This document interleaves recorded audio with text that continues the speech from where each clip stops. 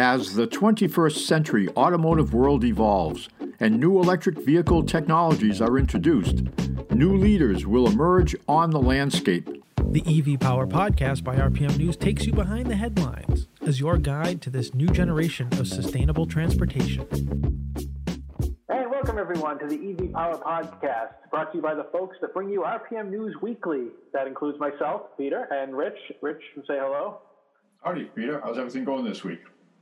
Good. We're rolling out episode number 4, I guess, right? 4. We're really climbing the charts there. I don't know what we're going to talk about. I mean, has there been any interesting news stories this week? I don't know. I think you're being a little bit facetious, or is it sarcasm that I hear that? We have a lot of. There's been so much stuff on the news this week, and of course it does relate to what we do with EV Power Podcast.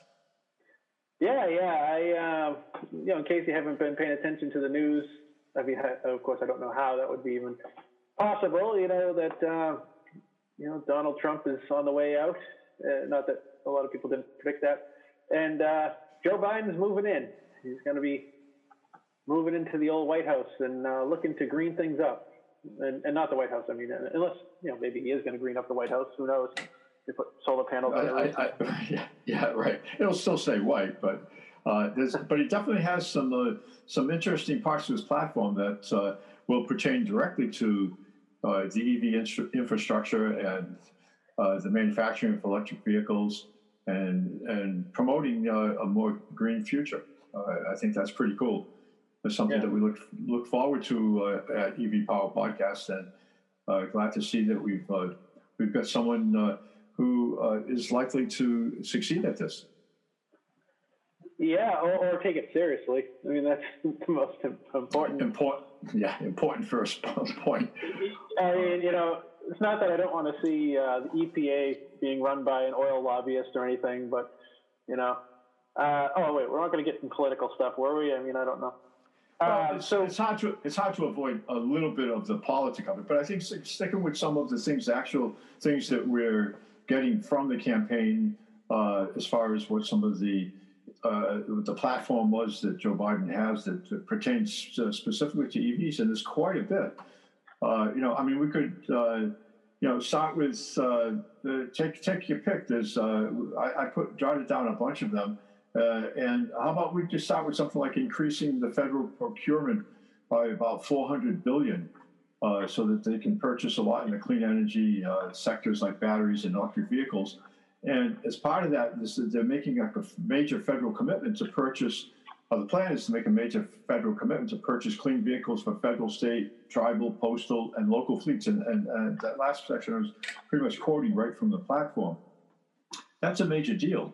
And it's quite an incentive for American manufacturers or even other manufacturers to want to be part of that. That's some, and I think also not to commandeer the microphone here or anything. I think at the same point, the same thing is that what that does is that money, of course, affords those manufacturers not only incentive just to sell cars, but an incentive to move the technology forward. And to improve the way in which the public sees electric vehicles and how often they see them. So it sort of resets the whole way of thinking. And I think that's an important thing is that the exposure that the public will get as a consequence of a commitment like that is tremendous for advancing EV technology.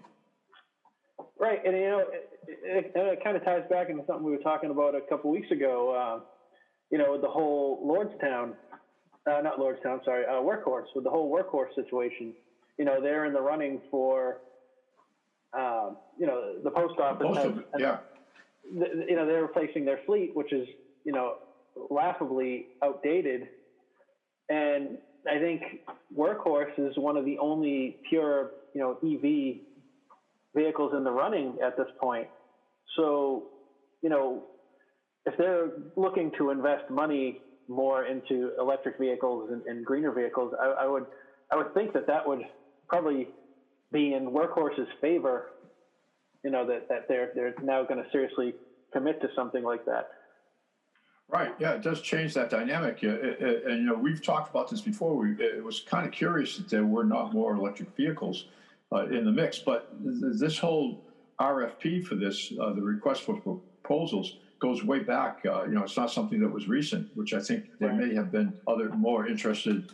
Some of the parties, major manufacturers, might have shown more interest. I think Ford has an entry, but it's not an electric vehicle entry, from what I understand. So.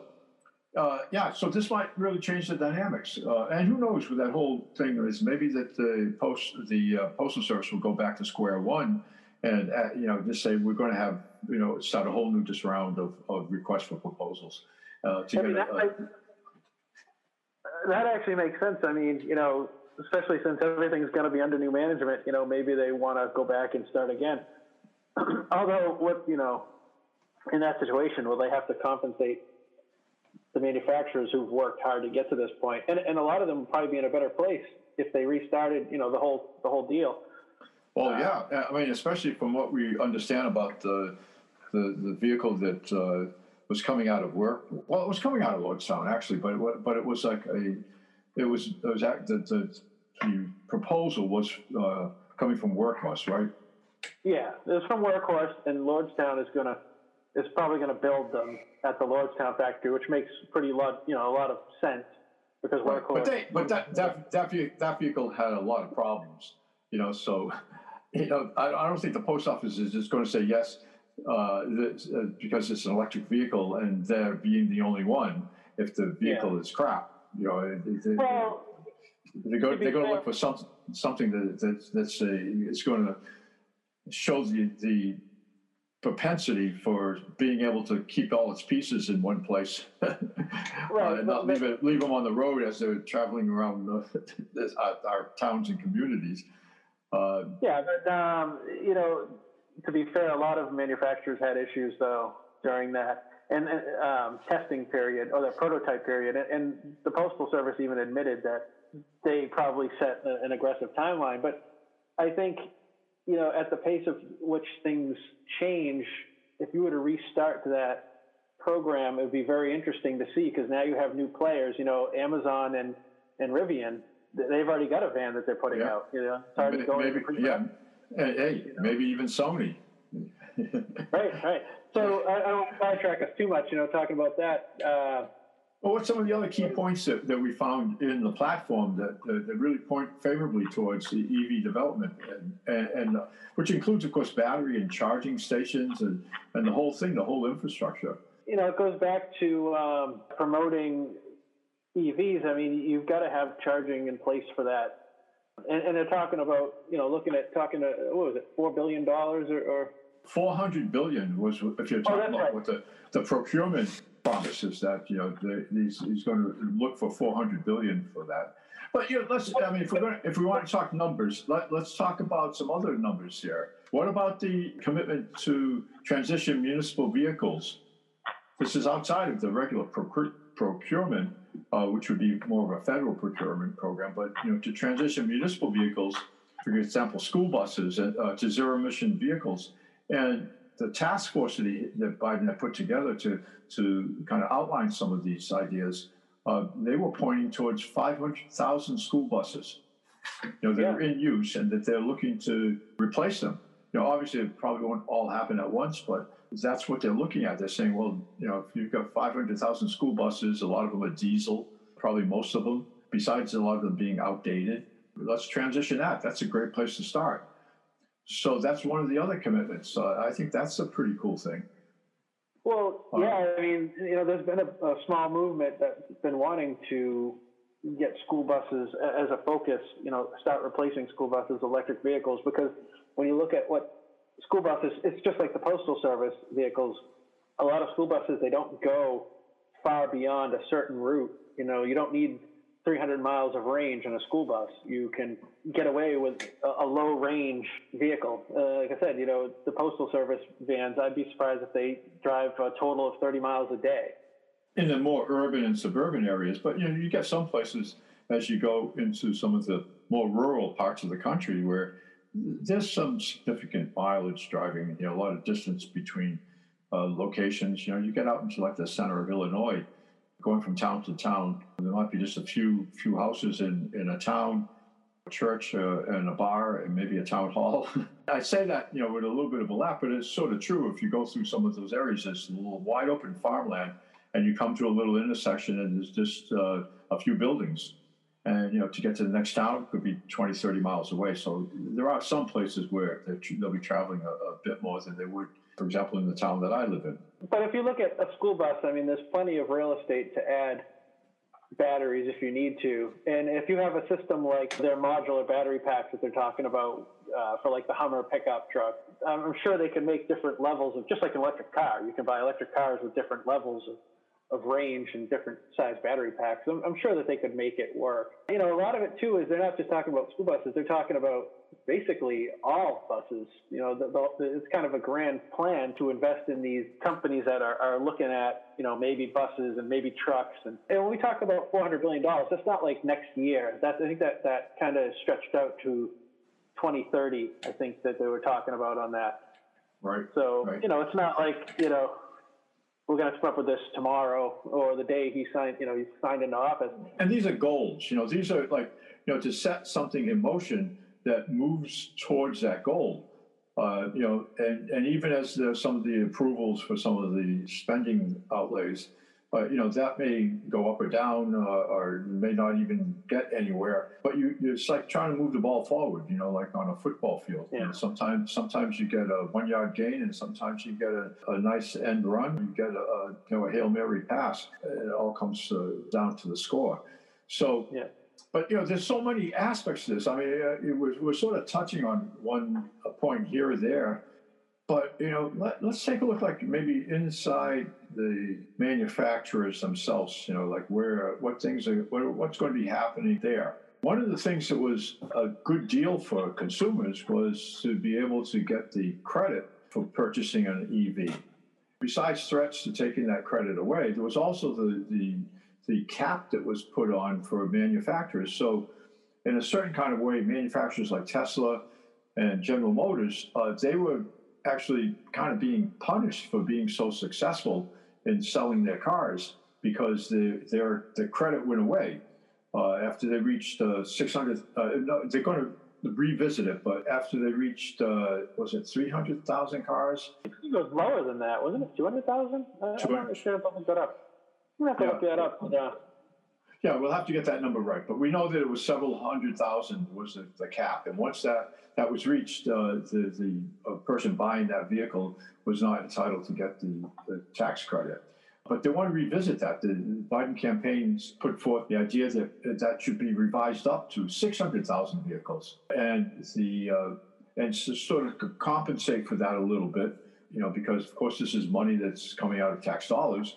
It'd be going back to those people who get the incentive to cut it from $7,500 to cut that down to $7,000. So a small little give and take there. You up the number of vehicles that can still get fall under the cap, but you don't get quite as much. And it's not a big reduction. I mean, it is $500. That's a lot of money. It's a couple of weeks' groceries certainly for many people. But it's still up at 7,000, which is what they hope to be achieving. But the other side of it too is that it would only be available to household incomes that are $200,000 or less, $250,000 or less. So someone who obviously is making millions, they're not going to really be entitled to get a tax credit for the car. So the incentive is really to get more working class families into the idea of buying an electric vehicle. I can agree with that. I think there should actually be a value. There should be a set limit of the cost of the car. It should be under a certain amount of money. You don't need a tax break on a Porsche Taycan, or even like the Tesla Model X. A car that floats around $100,000. Yeah. Any car where someone could say, if you have to ask the price, you can't afford it, then that shouldn't get a tax credit.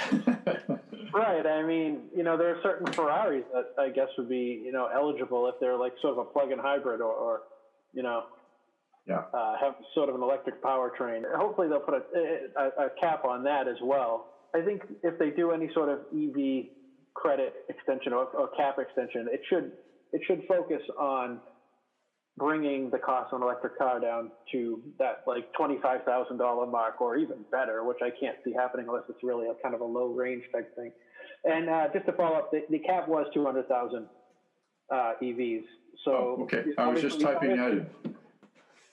Yeah. So okay. Tesla and GM have both passed by that, and I think Nissan has as well. I can't see that they haven't. They've done a lot of Leafs. So, or is it Leafs? Is it Nissan Leafs? Right. We'll take up that grammatical question on a future podcast. I love grammar. I love grammar too. Oh no, I don't. That's why I have you around. I don't need to. I don't have to think no grammar. Well, grammar got run over by a reindeer. yeah, definitely with me. Yeah, so the what were we talking about? They're looking at extending that to 600,000 per maker. Yeah, that's what they're looking to do. But that goes hand in hand with increasing the number of charging stations as well, and encouraging people to install their own charger. I was doing a little bit of number crunching on what it costs if you're going to be going to a charging station every day or whatever, and charging up that way versus putting in installing a charging station at home, which besides being very convenient will end up saving you a lot more money. But first of all, let's talk about getting the charging stations in place.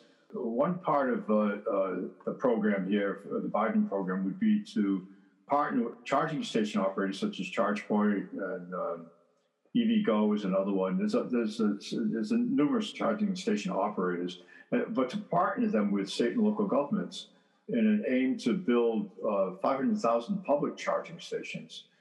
So that would go a long way. There are.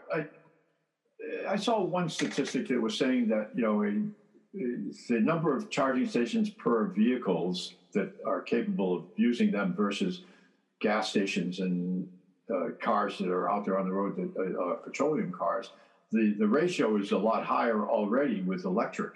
But I somehow thought that the statement was a little bit specious, because I think that they may have been using not pumps at stations, but the station itself. But, you get a station on a highway that's got 8 spots, that's 8 pumps. So when they're saying charging stations, yeah, okay, Tesla put up 10 of them at some location, but, that's equivalent to a big, New Jersey Turnpike gas station that has, umpteen stations as you pull in. There's probably about 16 of them, at least at some of them. So, so I'm not sure if the equation was actually fair in that case, but nevertheless, definitely there's a need for it, especially, and I think one of the key efforts was to focus on those rural areas, are what some people call energy deserts. Have you read much about that stuff? Yeah, a little bit, but. Well, there's some places in the country that not just charging stations, but even the access to electricity is kind of sketchy. So those are areas that there might be more of a focus on building up the infrastructure, the electrical infrastructure, and along with that, to build up while you're doing that, to be building up the charging station infrastructure.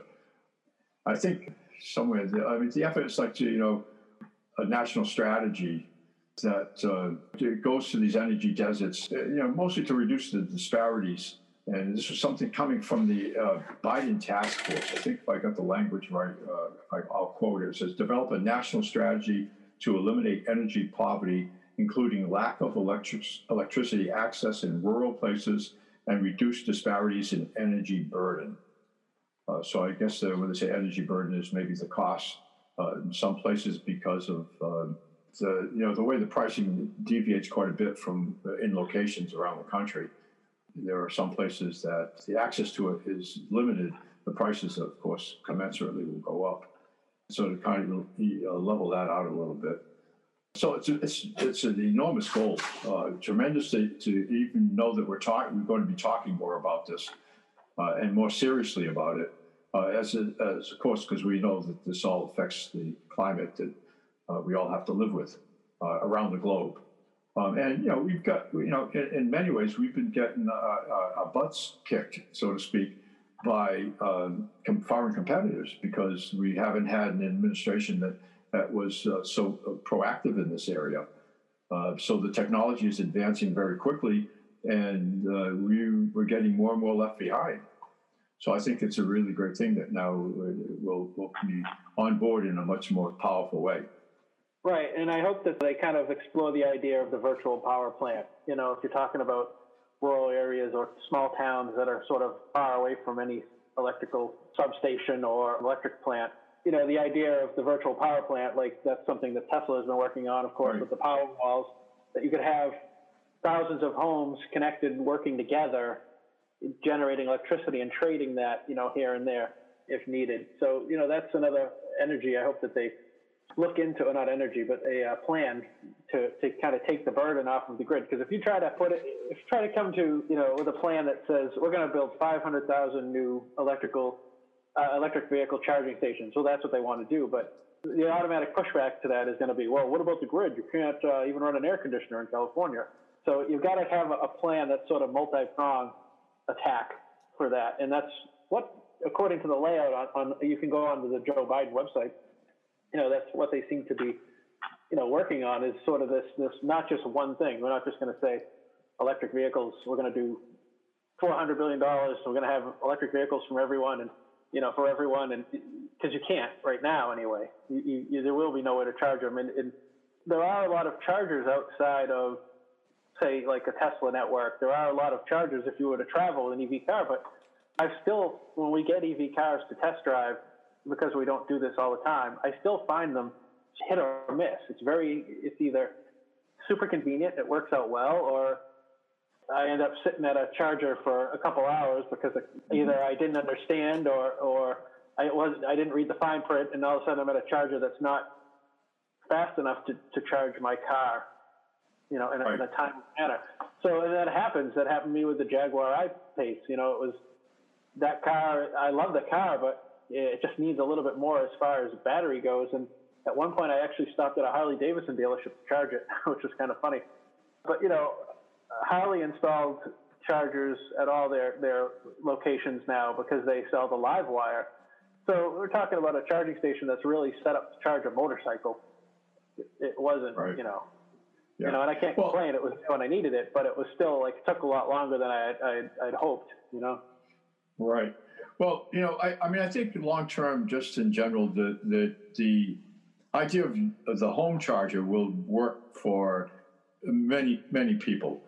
Maybe a little bit more of a stretch when you start getting into the cities where you've got apartment dwellers and you've got, who maybe don't have a driveway, or you don't want to see competition for parking spaces getting mixed up with competition for electric chargers. It could just cause a lot of tension in neighborhoods and in communities. So, there's clearly going to be a need for additional charging stations, not just because of, the range of the battery, but just simply because of the convenience and having access. But to get back to the idea of the power stations you were talking about, which could be a part of that too, is that because on a very hot summer day in a city that is known for brownouts because of air conditioners all being turned on, adding all of these cars to the grid will be an issue if there isn't something else that is there to provide more electric use. So if you get through some of the platform here, I found something here that pertains to that, and I'll kind of quote right from it. It says a specific focus on R&D and procurement commitments will be on battery technology for use in electric vehicles and on our grid. Okay, so that's kind of really it's not just intended for getting greater range in vehicles, which is important. Although we've got cars now that will get you 400 miles or more, so that's at least the equivalent of most what you get with a tank of gas. And that can only get better. But the key thing is on the grid as a complement to the solar and wind technologies. So, and other technologies, and also basically to kind of wean us off of the carbon fuels that we know have become extremely detrimental to the atmosphere. and to the climate around the globe. And plus, you want to get to a point where you're moving away from the counter arguments to electric vehicles, saying, yeah, but where are you plugging your car in? Where are you getting that electricity? It's not so clean if it's coming from a coal-fired plant, or if it's coming from a plant that is using a carbon-based energy to generate electricity.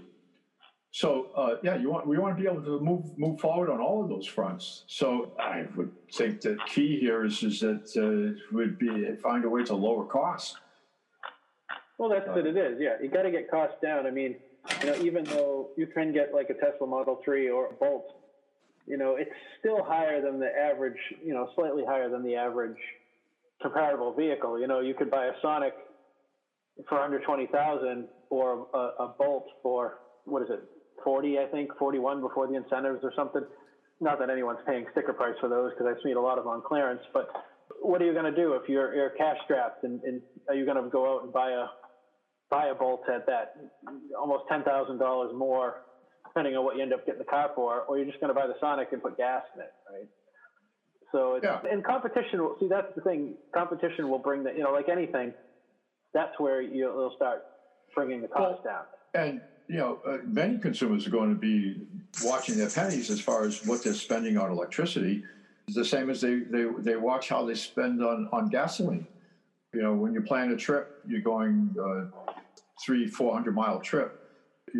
With gasoline, you're not just worried about, well, where am I going to find gas stations? Because you'll probably find them anywhere you go. But you also do some calculations and figure out more or less how much it's going to cost you. You might add up some of the tolls. You might say, well, it's likely to use this much gasoline. You budget for it. That's a key point. But as far as like finding out what it costs you for your electricity, I've looked at some, and to me, I kind of sense that some of the charging station operators are gouging the public at this point. Almost to the point where if you were to compare the cost of charging your car at home versus charging it, especially the fast charging scenario, if you got like a DC fast charger, you may end up paying double the amount of money for that.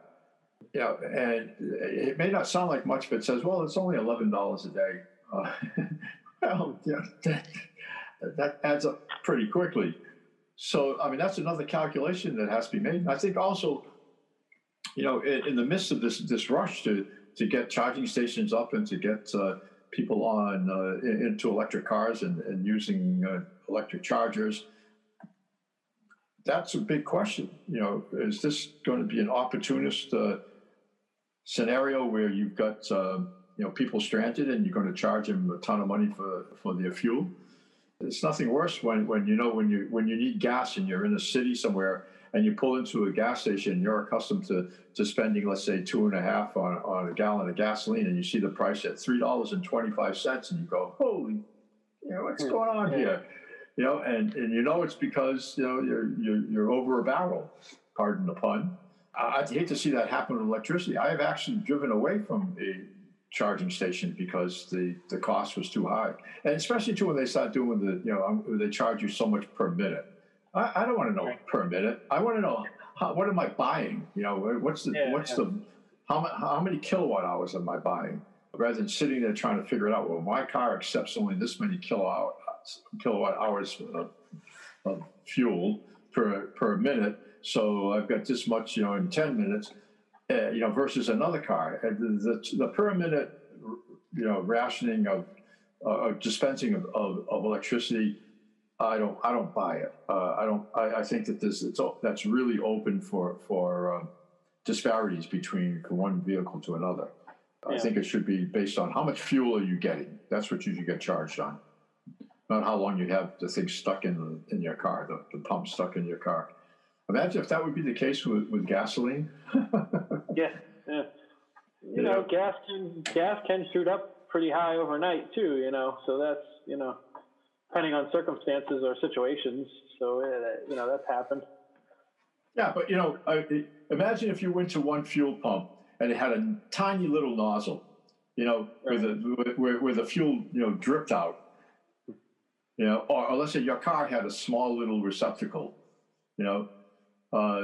I mean, I know that you're trying to make the parallel comparisons here might be, you know, the physics of it don't quite jive, but the idea being is that let's say that you know it says, well, we're going to charge you $2 a minute to fill up your car, but you know you pull the thing off the pump and it's got just this small little, you know, nozzle, so the fuel is dripping out of it versus a bigger nozzle, or you know in that case, like, you know, what if it was like a race car, you know, on the track, you know, where they've got these tremendously big, you know, it guzzles the gas right down. Boom, you know, they fill up the tank, you know, in 10 seconds, you know. You know, those are things that, you know, those are, I guess, you know, some of the future battles to be fought, you know, on the EV front. And I'm sure these things will come up. And nothing ever gets answered all at once. You know, we're looking for, you know, I think we're moving in a real positive direction. You know, there's so much that, you know, when you look at the platform, so much that's favorable towards the advancement of EV and EV usage, and also battery and power generation. So this is a good time. It's a very good time for us. And kind of to your point, you know, there sort of needs to be a standardization plan between all these, you know, even though there's different companies that run these different charging networks, there needs to be sort of a standardization. You have, on the gas side, you have Shell, you have Mobil, you have all these companies that sell oil, but you don't have that confusion, you know. If I pull out to this gas station, will the pump be operational today?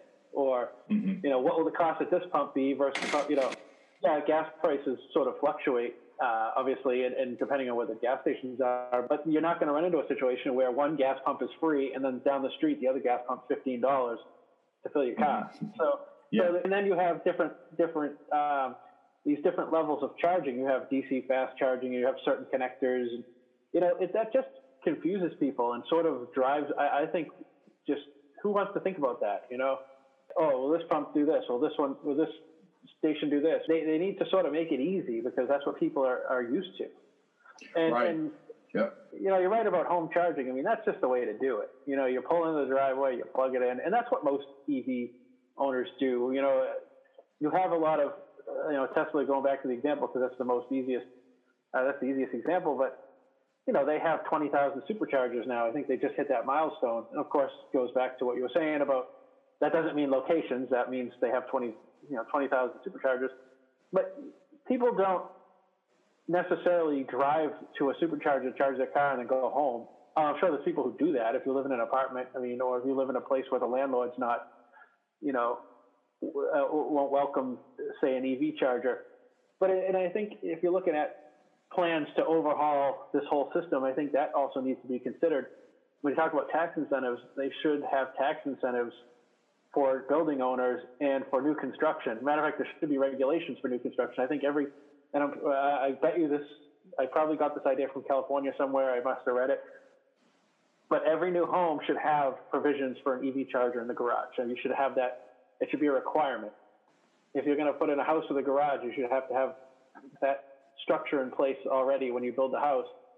Just like solar panels, I think, again, California, I believe that a certain amount of homes built, or even all, you know, new homes built after a certain time have to have solar panels or provisions for them or something like that.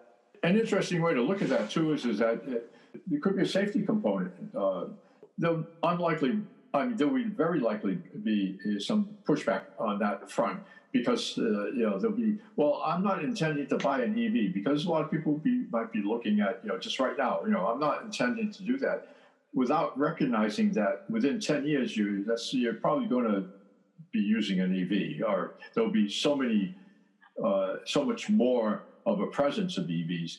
So, you know, so that idea is that, well, what about the safety side of it? You know, I know that I had a little issue with plugging in with just a regular, you know, household current using I wasn't even using an extension cord or anything, but just plugging into a household current and plugging in a vehicle with the charging cord that comes with the vehicle so that you can use regular household current. But it pulls a lot of power, and that connector heats up pretty well.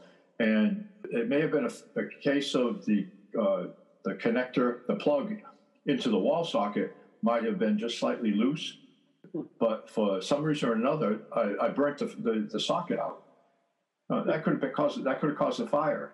But they heat up. There's just a lot of juice that's flowing through. So if you have it as a requirement built in, especially knowing that we're not that far away from where EVs will dominate in terms of automobiles. A lot of people say that's wishful thinking, et cetera, et cetera. We've heard that all before. For the last 20 years, we've been hearing that.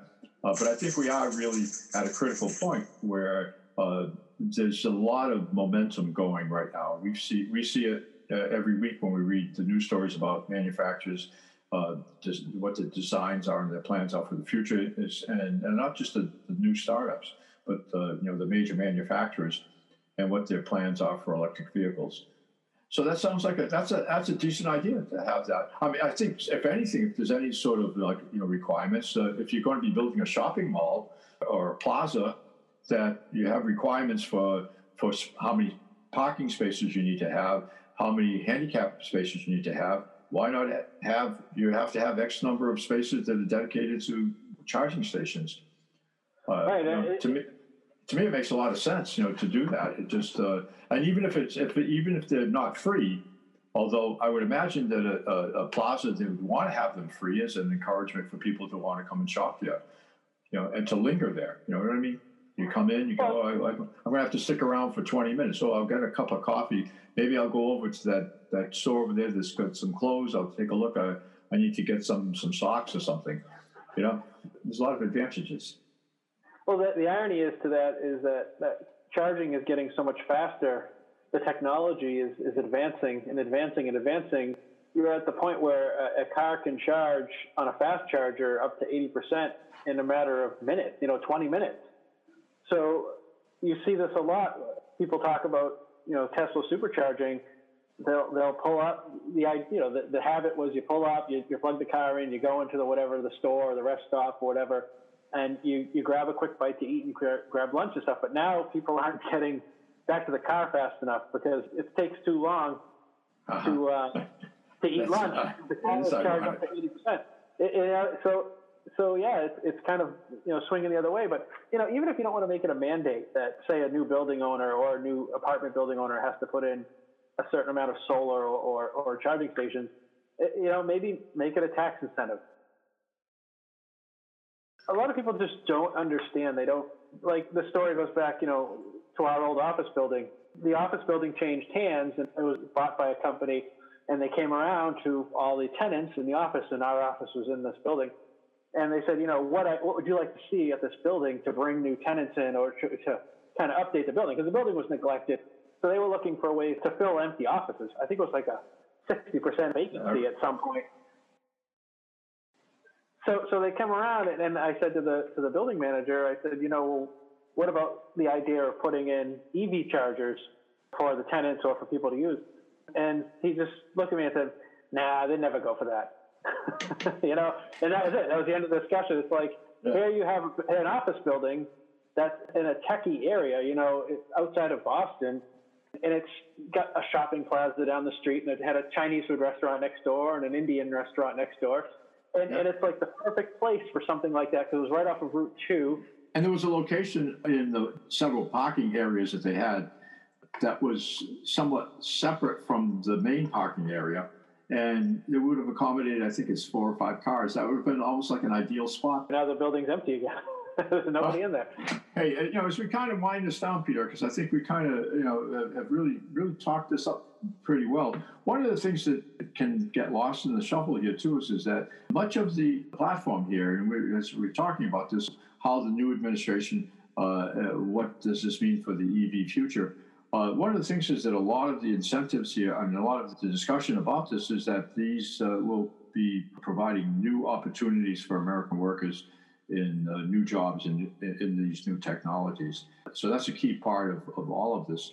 So, as we look ahead, instead of looking like we're thinking that we might be losing something, think about how much we can really gain from all this. The funny thing about, you talk about new jobs and such, this is kind of where Biden is in sort of a jam, not jam, but maybe a little bit of an odd space, because he wants to promote EV vehicles, and he wants to roll out these plans and incentivize EV vehicle sales. But the UAW, auto union, they're kind of worried about the whole EV future. A lot of the members, they see electric vehicles as a detriment to the auto industry, and they think it's going to cost them jobs. And it kind of is in some ways, because, you're going to lose transmission factories, you're going to lose engine factories, and you're going to lose, axle factories. And right. And there's worry about that, and about the ripple that might have. But on the plus side is you have to look at, well, what might be replacing that? You know what I mean? Right, it's just like you may have those jobs. There's a transition. There's definitely a transition period. And I don't think that's, I don't think, we're marching blindly into the future in that respect. I think that there's a sense that we have to do this in a way that doesn't just leave people marginalized and on the sidelines, especially workers that dedicate their lives to, to helping building cars and being a mainstay of our economy. Yeah, and that's the thing. How do you transition these workers who have been doing a certain thing a certain way since 1920, right? It's like, here's this sort of fear that, like I said, a transmission factory might go out, but then again, that transmission factory has to be replaced by a battery factory. So there's going to be a certain balance to it. You're still going to need certain things. Somebody's going to have to make electric motors and stuff, although there's less components to them. But, it kind of goes back to what I was talking about with the building. There is this sort of either, I don't know if it's prejudiced or this fear of an electric vehicle future, or people just don't care. They just don't understand. They don't want to hear about it. And that's where, where Biden puts in the language of American made, or we want to incentivize or help these American companies. He made sure to throw that in a lot, American made vehicles.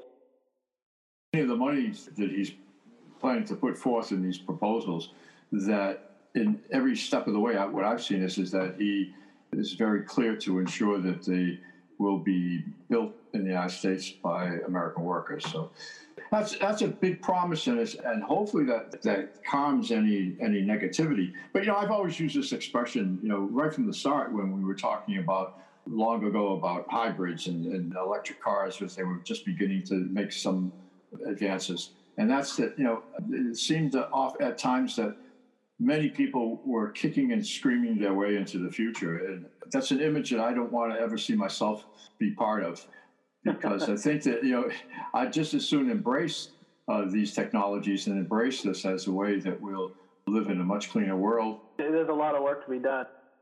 So the irony is here, we didn't even touch the list. There's a list of, again, you can go on Joe Biden's website, or if you search it out, you can find a lot of his policies. We didn't talk about vehicle emissions, like the plan to kind of get back on course with vehicle emissions. Right. That'll be something for our next podcast. Yeah, I'll have to kind of do a part 2 on this, because there is a lot of stuff that we missed. I have a feeling we'll be revisiting this several times in the coming months. Yeah, and hopefully the Biden camp will clarify and put out an updated sort of list or plan, or now that they're kind of getting, Joe Biden will be getting his cabinet in place, and for the COVID thing is a little bit more important. So stuff like that, obviously, it'd be nice to hear about what they plan to do, and hopefully interjecting a little bit of more science into the government. We'll pick this up again next week. Yeah, good episode. Yeah, good to talk with you, Peter. No, you as well, and we'll see y'all next time. Stay tuned. Thanks for joining us on the EV Power Podcast. If you'd like to hear more automotive news that goes behind the headlines, check out our other podcast, RPM News Weekly, or visit us at rpmnewsweekly.com.